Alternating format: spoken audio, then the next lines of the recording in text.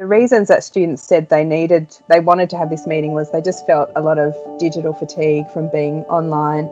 And our programs have a really strong community focus, and we spend a lot of time in person with our students. So the shift to online, I think, was more noticeable to these students than might have been to other programs. You're listening to the Teaching Matters podcast, brought to you by the University of Edinburgh and part of the Teaching Matters blog. Teaching Matters brings together students and staff in conversation, debate, and celebration of learning and teaching in higher education. In this episode, Robbie Nicol, a professor of place-based education, and Heidi Smith, a lecturer of outdoor learning at Murray House School of Education and Sport, continue their conversation about the critical role of place-based education in hybrid teaching and learning. Feel free to share your comments with us either directly on the blog or email us at teachingmatters@ed.ac.uk. You can listen and subscribe to the Teaching Matters podcast at Spotify or Apple Podcasts, and our music is provided by Hook Sounds. This is Robbie Nicol talking to Heidi Smith about some really innovative in-person personal tutor meetings that happened outdoors in ways that are COVID safe. Heidi, why did you decide to arrange a group personal tutor meeting outdoors? Yeah, this was in response to students asking for an in-person meeting. We'd been having, since COVID back in March came upon us, I'd created regular drop-in sessions for students every Wednesday afternoon where we met on Collaborate, and they could ask questions and I could update them on the latest updates from what was happening with our programs and with courses. And at those meetings, they very early on said, whenever there's an opportunity to meet outdoors, could we please do that in a larger group? And so we'd been waiting. Again, I'd been waiting for some time for the Scottish Government guidance and the university guidance to approve an in-person meeting outdoors with a larger group. So, and the reasons that students said they wanted to have this meeting was they just felt a lot of digital fatigue from being online. And our programs have a really strong community focus, and we spend a lot of time in person with our students. So the shift to online, I think, was more noticeable to these students than might have been to other programs. Thanks, Heidi. Personal tutoring is a core educational activity in the University of Edinburgh and a central strategic platform designed to enhance the student experience. You've linked your personal tutoring to the graduate attributes. Can you say something about that? I felt again in all that was happening with COVID and the stress and the pressure this put on students that was additional to previous times. I really felt it was important that we did have an in-person meeting and a group meeting where they could actually talk to each other.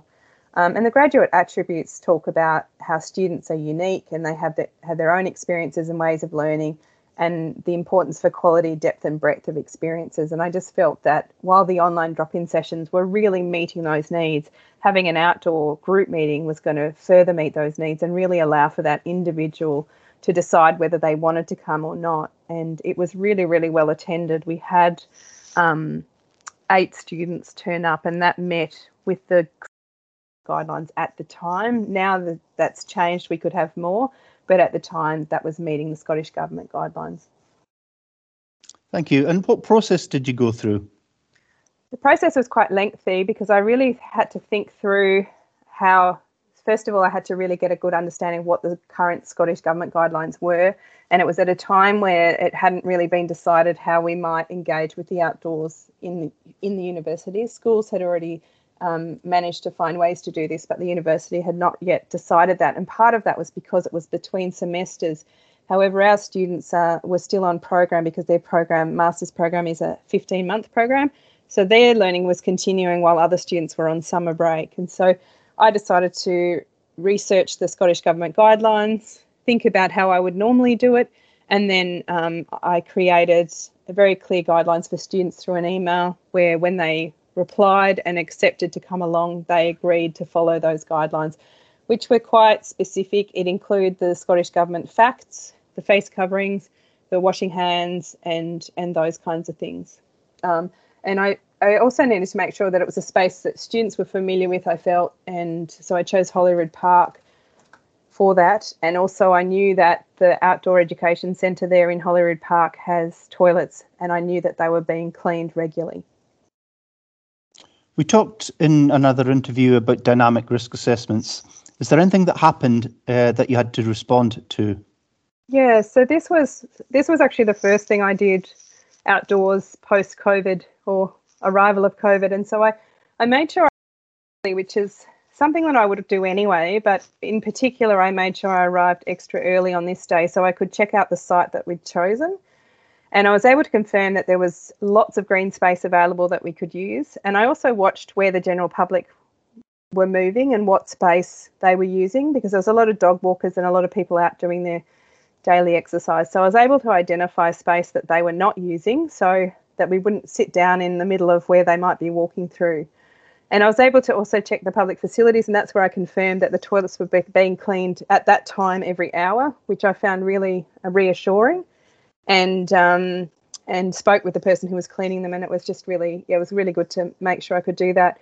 Also, the weather was quite changeable that day, and there was a space off to the side under the trees that was much more sheltered from the wind in case it did get really windy.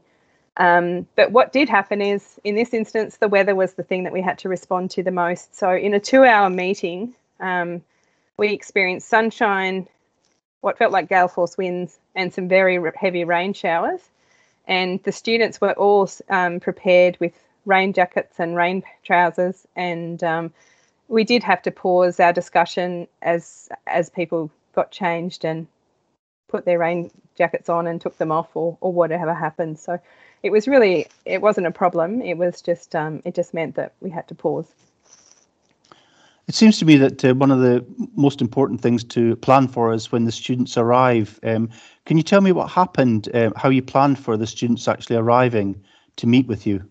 Yeah, so again, I chose an open space, and they could see me because I had a brightly coloured jacket on, which I'd told them I would be wearing, so they could find me really easily. And as they arrived, I just invited them to maintain 2 metres physical distancing, and some of them were in household groups, so they could actually bubble up, so they could actually be closer to one another. So we just made sure we maintained our distance from different household groups and or individuals. And when we had all arrived, we all went together and found a space and created a large circle in the green space. So we had people sitting individually, but then there were a couple of people sitting sort of in 2s and 3s who share a household. And that meant the circle didn't have to be as large, which made it much easier to talk and that kind of thing. And yeah, students were able to then share how they were going with their studies. And there were conversations sort of with smaller groups and with the larger group, and it just was a really lovely space. And when the sun was shining, it was really, really lovely. And when it was raining, it was kind of entertaining and quite humorous. But it didn't stop us from, nobody wanted to leave. We all wanted to stay, and were sad when the time.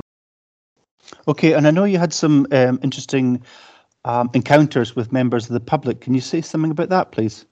Yeah, so while we were sitting there, it was very obvious that we were a education group, because I think when you sit in a circle, it sort of highlights to the general public that you're there for education purposes. We had quite a lot of general public who actually swerved from their path of dog walking and came close to us, and all of them commented super positively about how wonderful it was to see university students back in our city again.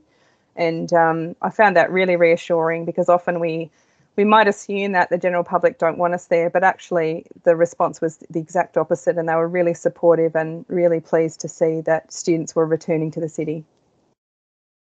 Yeah, thanks very much, Heidi. And just to say that I think that you're doing some really innovative work, and not just in terms of being COVID aware, but in terms of thinking through places and spaces and how we might use them both now and in the future.